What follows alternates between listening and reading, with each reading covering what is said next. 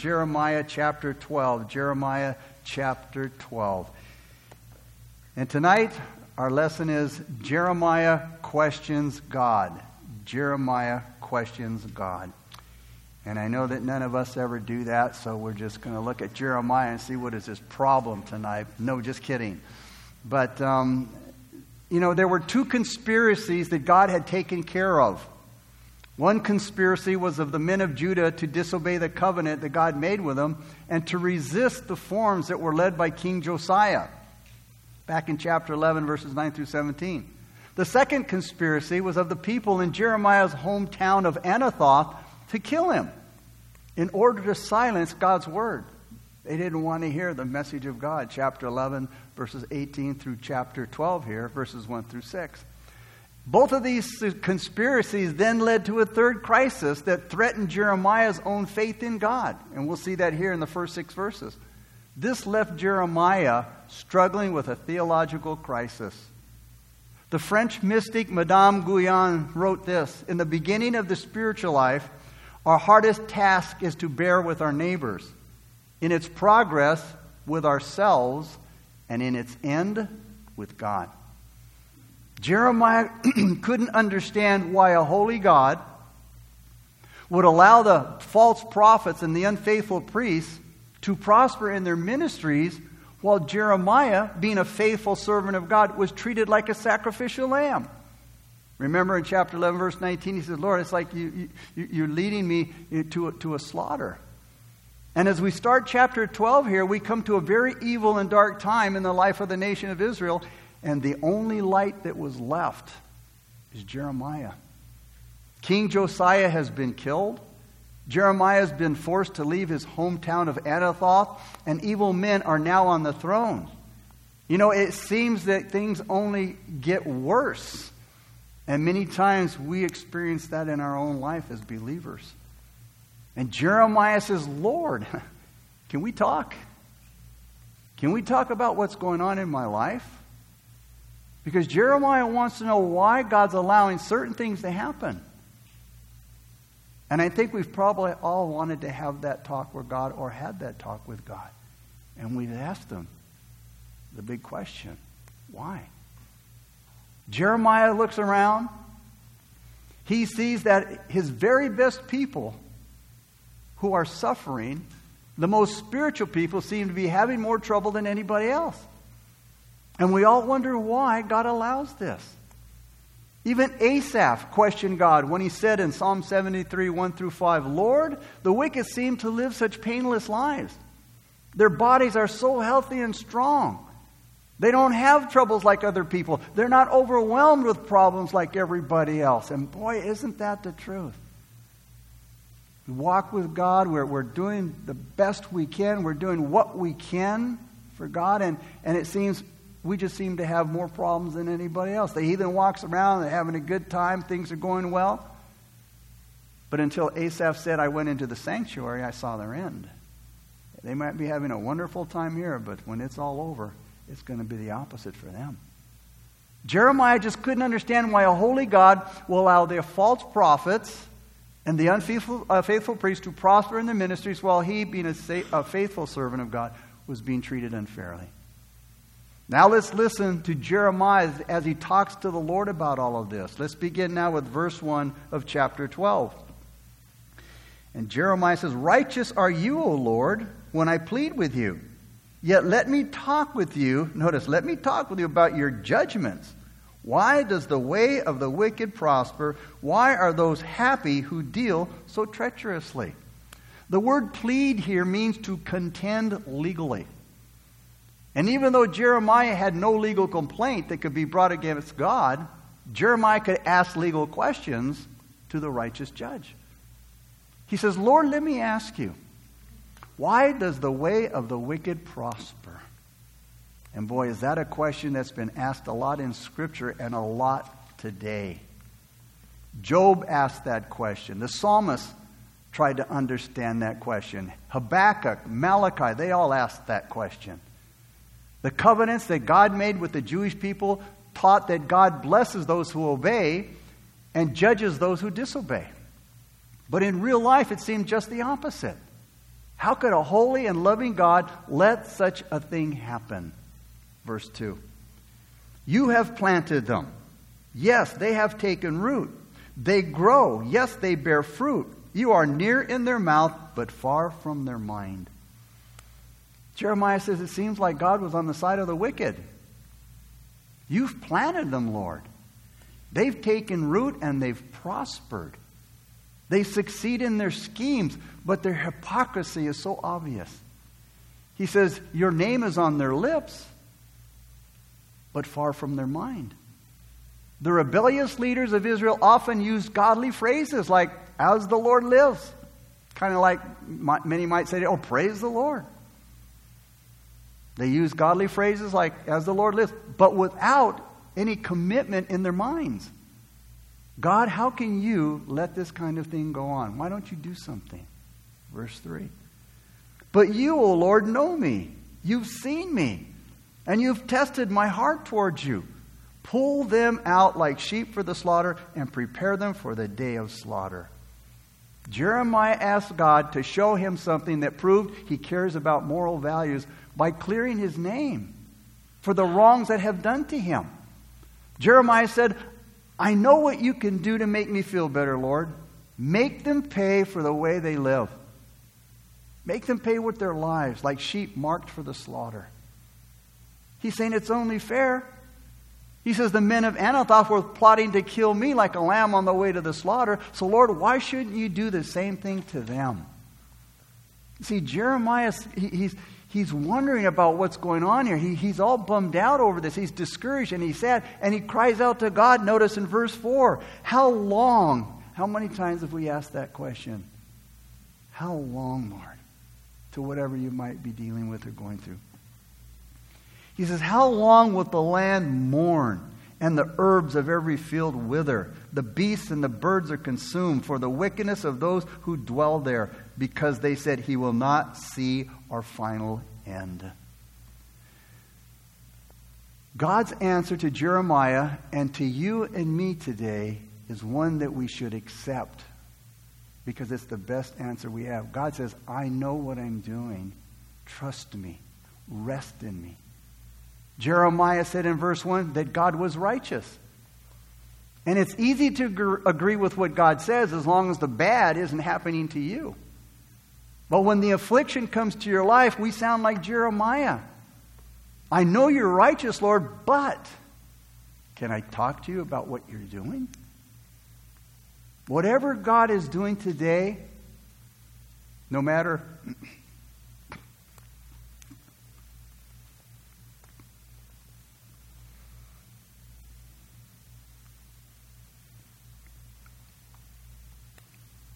no matter how questionable it might be, we need to remember He's right. And one day we'll be able to see.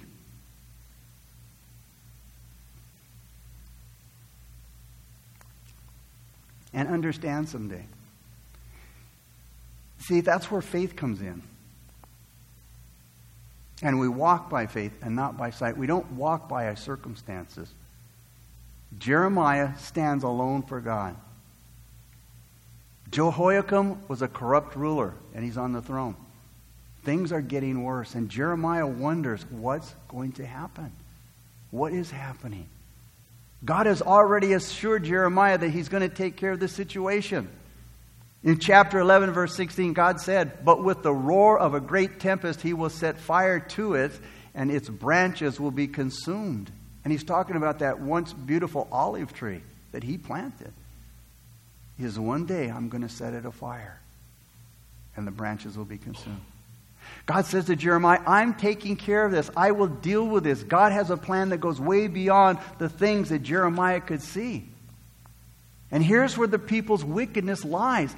God said that He will not see, or Jeremiah said He will not see, they will not see our final end. In other words, they're saying, God doesn't know what we're doing. God doesn't see what we're doing.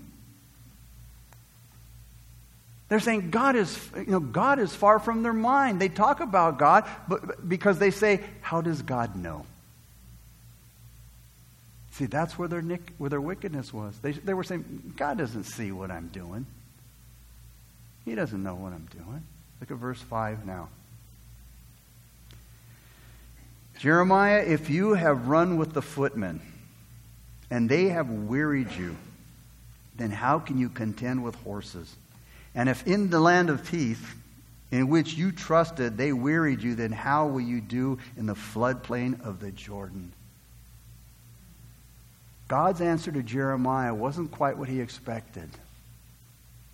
This is what God is really saying to Jeremiah. Jeremiah, if racing against mere men makes you tired, how will you race against horses? And if you stumble and you fall on open ground, what will you do in the thickets near the Jordan? Things may look bad to us today, but they're going to get worse. That's what he's telling Jeremiah. We need to get this into our heads and truly understand this. And knowing this will help us to draw closer to God. He doesn't explain all the details to us like we'd like him to. But he does tell us that we can trust him to always do the right thing. Genesis 18:25 says, "Shall not the judge of all the earth do right?" In Revelation 15:3, "Great and marvelous are your works, just and true are your ways." In Revelation 16:7, "True and righteous are your judgments." Psalm 92:5, "O Lord, how great are your works, your thoughts are very deep." God's focus here wasn't on the wicked. It was on his servant Jeremiah. Like many of us do when we're suffering, Jeremiah was asking, how can I get out of this, Lord? But he should have been asking, what do you want me to get out of this? See, God doesn't allow us to enter into trials and tribulations just for the sake of God hasn't got anything better to do. And many times we ask God, Lord, how do I get out of this? When we should be asking, Lord, what do you want me to get out of this? Teach me. Show me. We're always wanting God to explain things to us like little kids. Why? Warren Wiersbe said, God's people don't live on men's explanations, but on the promises of God. Understanding explanations may satisfy our curiosity of wanting to know. It might make us knowledgeable people. But taking hold of God's promises will build our character and make us better servants. And that's the purpose of the trials and tribulations that we go through in life. God's answer to Jeremiah in chapter 5, in verse 5 here, gives us three important truths. First of all, the life of godly service, it's not easy. It's not easy to live the Christian life. It's like running a race, and Paul used a similar figure in Philippians 3:12 through 14. If Jeremiah would have stayed a priest, he probably would have had a comfortable and safe life. But the life of a true prophet was just the opposite. He was like a running man, running a race and having a hard time keeping up. The second truth is the life of service gets harder and harder and not easier. Jeremiah had been running with the foot soldiers and had kept up with them, but now he'd be racing with the horses. In spite of his hardship, he'd be living in a land of peace. But now he'd be tackling the thick jungles of the Jordan River where the wild beasts laid in wait. His heart had been broken because of the attacks of outsiders, but now his own family would start coming against him. The third truth in verse 5 is the result of the other two. The life of serving God gets better as we grow more mature. Each new challenge, and in verse 5 it was the horses to the jungles to the opposing relatives, those things helped Jeremiah to grow spiritually and develop his faith and grow in his ministry skills. The easy life turns into the hard life in time. Because you see that the easy life gets in the way of maturity and growing. It's the difficult life that challenges us to develop our spiritual muscles and to get more done for the Lord. Philip Brooks, a Bible commentator, said this: "The purpose of life is the building of character through truth, and you don't build character by being a spectator." A lot of Christians are spectators. They're not in the race. They're not running the race. You have to get in the game. You have to run with endurance the race that God sets before you. And you have to do it according to God's rules. You see, this is what Jeremiah needed to hear when he was questioning God about what was happening in his life. Why, Lord? Why are you allowing this? It's what we need to hear tonight. The Scottish preacher Hugh Black said he needed to be braced, that is reinforced, not pampered. There's no growth without challenge, and there's no challenge without change. You see, as we get older and more set in our ways, we resist change. Many people resist change, forgetting that without the challenge of change, they're in danger of deteriorating spiritually, mentally, and physically. You see, God wanted Jeremiah to grow just as he wants us to grow. Gilbert K. Chesterton put it this way: the fatal metaphor of progress, which means leaving things behind us, has utterly obscured the real idea of growth, which means leaving things inside of us.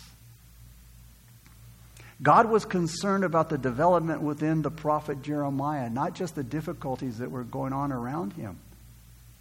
God could handle the problem people in Judah. But you see, God couldn't force his servant Jeremiah to grow. Only Jeremiah could choose to do that. Only he could choose to grow by staying in the race, accepting the new challenges, and in doing so, he would mature in the Lord. And while we are in this world, we must expect problems.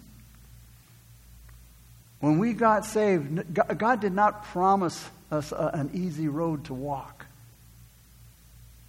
And when you hear people say, hey, come to Jesus and all your problems will be solved, forget it. That's when they begin. That's where they begin. Jesus gave us this promise. These are the kind of promises we don't underline in our Bible. He says, in the world, you will have tribulation. He didn't say you might, you will. But then he gave us the encouragement, be of good cheer, for I have overcome the world. Our life is a race. It is a warfare. Outside is the enemy's territory. It is not a playground. And we need to remember that. A lot of Christians think the world is a playground, and they go out to play. Satan is setting booby traps out there. He's setting minefields. He's out there. He's got his warriors out there, and he's ready to attack. We are in danger of being run down. God's method is to usually start with smaller trials in our life. But we need to wise up and expect greater trials than any we've ever met before. We should be very concerned about being ready for such trials as you see what's going on in this world tonight, the things that are happening in this world. We should be very concerned about being ready for such trials and to think about what we should do in them. How will we keep our integrity? How will we keep our peace when we come to those growing trials? We have to be like Joseph. When Potiphar's wife seduced him, he ran immediately. Because Joseph had a right-on relationship with God, and Joseph knew, and he had planned for whenever something like that happened, whenever that trial came in his life, he didn't have to stop and think about it. Oh man, what do I do now? He had such a right-on relationship with God that he knew before it ever happened, when I get into that position, I'm gone. He took off. We need to know beforehand, because it's coming. We need to plan for it. In order to prepare us for more and bigger trials, we should be concerned that we do well in the smaller trials. That's what chapter 5 is all, verse 5 is all about. That's what God is telling Jeremiah in verse 5. In order to prepare us for more and bigger trials, we need to be concerned about that we do well in the smaller trials. to keep up our spirits, to hold on to the promises of God, to stay on the right track, and to keep our eye on the prize so that we can run the race. In other words, the importance of God's answer to Jeremiah in verse 5 is that the worst is still to come. If we fail in the lesser trials, if you're wearing out, Jeremiah, just racing with the mere men, what are you going to do when you start to race the horses, representing the bigger trials? How will we manage the bigger problems if we fail in the lesser ones? And then after letting this truth sink into Jeremiah's mind, God tries to prepare him for the future events that he was going to experience. And he warns Jeremiah not to even trust his own family or neighbors. Look what he says in verse 6. Jeremiah, for even your brothers, the house of your father, even they have dealt treacherously with you. Yes, they have called a multitude after you. Do not believe them, even though they speak smooth words to you. Jeremiah, even your brothers, members of your own family, have turned against you. They plot and they complain about you, Jeremiah. Don't trust them, no matter how nice they talk to you. This showed Jeremiah how totally alone he was. Jeremiah was alone. He was against the whole land. Jesus said in Matthew 19:29, and everyone who has left houses or brothers or sisters or father or mother or wife or children or lands for my name's sake, they shall receive 100-fold and inherit eternal life. Jesus said in Luke 14:26, if anyone comes to me and does not hate his father and mother, wife and children, brothers and sisters, yes, and even his own life, also he cannot be my disciples. In other words, Jesus is saying we have to be careful that no other relation is put above God and takes away our duty to him. God used what Jeremiah said and did speak to the people of Judah and warn them about the terrible judgment that was coming. They were comfortable in their false security. They were encouraged by the false prophets and the leaders and the people of Judah. They were living in a dream world. They were so sure that nothing could happen to the holy city of the temple. And just like Jeremiah had to forsake his family and his friends because they betrayed him, God is forced to forsake his people because they betrayed him. So God's grief over Israel is like Jeremiah's sorrow over his own family. What a sad thing God had to say in verse 7. Notice, God said, I have forsaken my house. I have left my heritage. I have given the dearly beloved of my soul into the hand of her enemies. He said, I've forsaken my house, the temple. That was his palace. But the people had polluted it, forcing him to leave. Now, where's his temple now? It's here. Our temple is this body. His temple is this body. And God can't live in a polluted heart. A polluted heart chases out. Again, he can't live in a dirty vessel. He's forced to leave. He says, my people who I took so much pleasure in, my people who I took care of, I now let them go from my protection. He says, and now they're vulnerable to their enemies. God loved them so much. They were precious to him, and they were more special to him than any other people. And he mentions this to emphasize their sin by returning hatred. They return hatred for his love. And now they're experiencing misery because they were forsaking themselves from the favor of the one that had such a kindness for them. And it also justifies how he's dealing with them because of their hatred for his love. God never looked for a reason to punish them. If they would have behaved themselves with any reasonable decency, he would have made the best of them because he loved them so much. But they behaved themselves so badly that they provoked him to turn them over to their enemies, to leave them unprotected, and to become easy targets for their enemies. But what was the fallout God had with the people? that had been so dear to him for so long, they had spiritually degenerated so terribly. Verse 8. My heritage is to me like a lion in the forest. It cries out against me. Therefore, notice, I have hated it. He says they became like wild animals. Stay as far away from them as possible. God heard their sins in heaven. He says, my people, my chosen people have roared at me like a lion in the forest. They cry out against me by the threats they made to kill my prophets that speak to them in my name.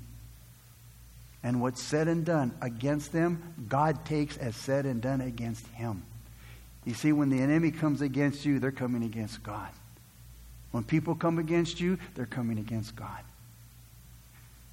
He said they blasphemed his name, they opposed his authority, they defied his justice, and they cried out against him like a lion in the forest. Those who were the sheep of his pasture had become uncivilized and just ravenous like wild lions in the forest, and God hated it. Verse 9. My heritage is to me like a speckled vulture. The vultures all around are against her. Come, assemble all the beasts of the field, bring them out to devour. They had become like birds of prey, vultures. They're continually pulling and pecking each other apart. Those that preyed on others will become prey to others. Verse 10. Many rulers have destroyed my vineyard. They have trodden my portion underfoot. They have made my pleasant portion a desolate wilderness. God has a kindness and a concern for his church. Even though there's a lot wrong with his church, his correcting it will be in every way based on his satisfaction in it, his love for it. He talked compassionately about the desolations of his land, of this land. He said, many rulers have destroyed my vineyard.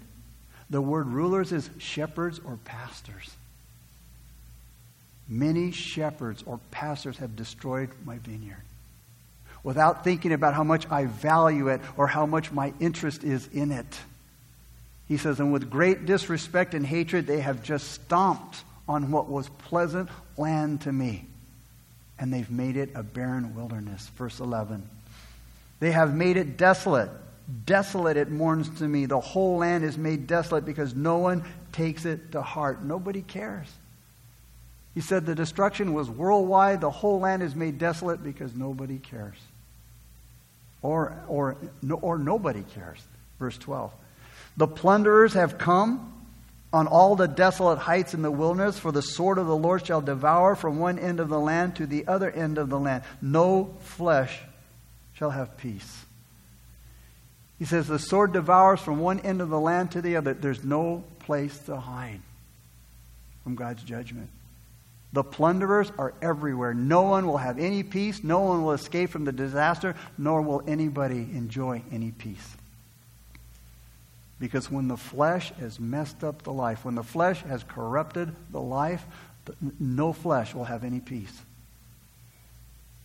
Only those who will have peace are those who walk in the Spirit. They can have peace because peace is the fruit of the Spirit. Galatians 5:22. Misery is the result of God's displeasure with sin. It's the sword of the Lord that devours. While God's people keep close to him, God protects them. Verse 13. They have sown wheat, but reaped thorns. They have put themselves to pain, but do not profit. But be ashamed of your harvest because of the fierce anger of the Lord. We see here how unable the people are of protecting themselves against the sword of the Lord. God says the people have planted wheat, but notice, only thorns are growing up. They've worn themselves out. They've gone through great pains for their security and figured all of their work would pay off, but it hasn't done them any good. With all of their hard work and all of their pain, it's not going to help them one bit to pull themselves out of the pit that they dug for themselves. God says they're going to end up being ashamed of all of their effort, ashamed that they depended so much on their own planning for war, and especially on their own inability or their own ability to finance the war. It takes money to fight a war. And Jesus said, no king sits down to go to war before he figures out, hey, can I afford to do it? Can I win the battle? And they'll be ashamed because their silver and gold won't profit them in the day of the Lord's judgment. Sometimes the prophets delivered messages of judgment and mercy to the nations around Israel in God's name. But here's a message to all of those in general who had in their times been one way or another hurtful to God's people. They either oppressed them or triumphed in being oppressed. Notice verse 14. Thus says the Lord, against all my evil neighbors who touch the inheritance which I have caused my people Israel to inherit, behold, I will pluck them out of their land and pluck out the house of Judah from among them. Here's the problem God had with the people. They were his evil neighbors. Notice he called them his evil neighbors. They were evil neighbors to his church and what they did against it. Again, he took it as if they did it to him. So he called them his evil neighbors who should have been neighborly to Israel, but they weren't. And doesn't it seem like it's the fate of good people to live among bad neighbors? They're unkind, irritating to them. And it's really bad when they're all like that. These evil neighbors of Israel were the Moabites, the Amorites, the Syrians, the Edomites, the Egyptians, who all had been helping to corrupt God's people and draw them away from God. And that's why God calls them his evil neighbors. And now they helped to make them desolate and joined with the Chaldeans against them, the Babylonians. God is just. He is fair in making those things that we made sin to become trouble for us. This is God's accusation against his people. They've meddled with the inheritance that I have caused my people Israel to inherit. They unjustly took what didn't belong to them. They wickedly turned it into their own use, what was given to God's special people. He that said, touch not my anointed, also said, don't touch their inheritance. If you do, do it at your own risk. Not only the persons, but also God's people's belongings are under his protection. Not just God's people, but also their belongings are under his protection. Now, what action would God take against them? He said he would break the power that they had over his people, and he would force them to pay them back. He says, I will pluck out the house of Judah from among them. This would be a gracious act on God's part to God's people, who were either taken captive by them, or when they fled to them for shelter, they were arrested and made prisoners. But it would be a great loss of face, a great embarrassment to their enemies, who would be like a lion who had his prey taken away from them. The house of Judah either can't or won't make any bold attempt to get their own freedom. But God will graciously pluck them out, and by his Spirit will compel them to come out. And by his power, he will compel their captors to let them go, like he plucked Israel out of Egypt. And he would bring them the same troubles, the same calamities they put on his people. He says, I will pluck them out of their land. Judgment begin at the house of God. But you know what? It doesn't stop there. Verses 15 and 16. Then it shall be, after I have plucked them out, that I will return and have compassion on them and bring them back, everyone to his heritage and everyone to his land. And it shall be, if they will learn carefully the ways of my people, to swear by my name, as the Lord lives, as they taught my people to swear by Baal, then they shall be established in the midst of my people. God had mercy in store for those who would turn to him and become his people. They had seduced God's backsliding people to join them in serving idols. But he says, now if you return with my people and you join with my people in serving me, the true and the living God, then their hostility would be forgiven by God. and God's people, and they would be able to stand on the same level with God as his own people. They'd be equal. Those that carefully learn the ways of God's people will enjoy the same privilege and comforts of his people. Let's close now with verse 17. But if they do not obey, I will utterly pluck up and destroy that nation, says the Lord. God says those who were still committed to doing their own evil ways, to do their own evil thing, he says, and they don't want to be ruled by the grace of God, they will be ruined by the justice of God. And if disobedient nations will be destroyed, how much more will disobedient churches be destroyed, because God expects better things from them. Jesus said in Luke 12:48, for everyone to whom much is given, from him much will be required, and to whom much has been committed, of him they will ask the more. This passage teaches the universal sovereignty of God. He is ruler over all. He is ruler over every living soul. All nations, all people are under the power of his control. And he blesses those who are righteous, and he punishes those who are wicked. Father, we thank you so much for this chapter, Lord. And Father, may we take it to heart, God. Verse 5, Lord. Father, as we're running with mere men, Father, help us, Lord, when that time comes that we have to run with the horses. And Father, as we're fighting the battle in open land, help us to fight the battle, God, when we're in the thickets and the brush. Lord, your word teaches us from Genesis to Revelation that we will not enter the kingdom of God on an easy road. There is a cross to bear, whatever that might be. And God, help us to understand that. Help us to believe it.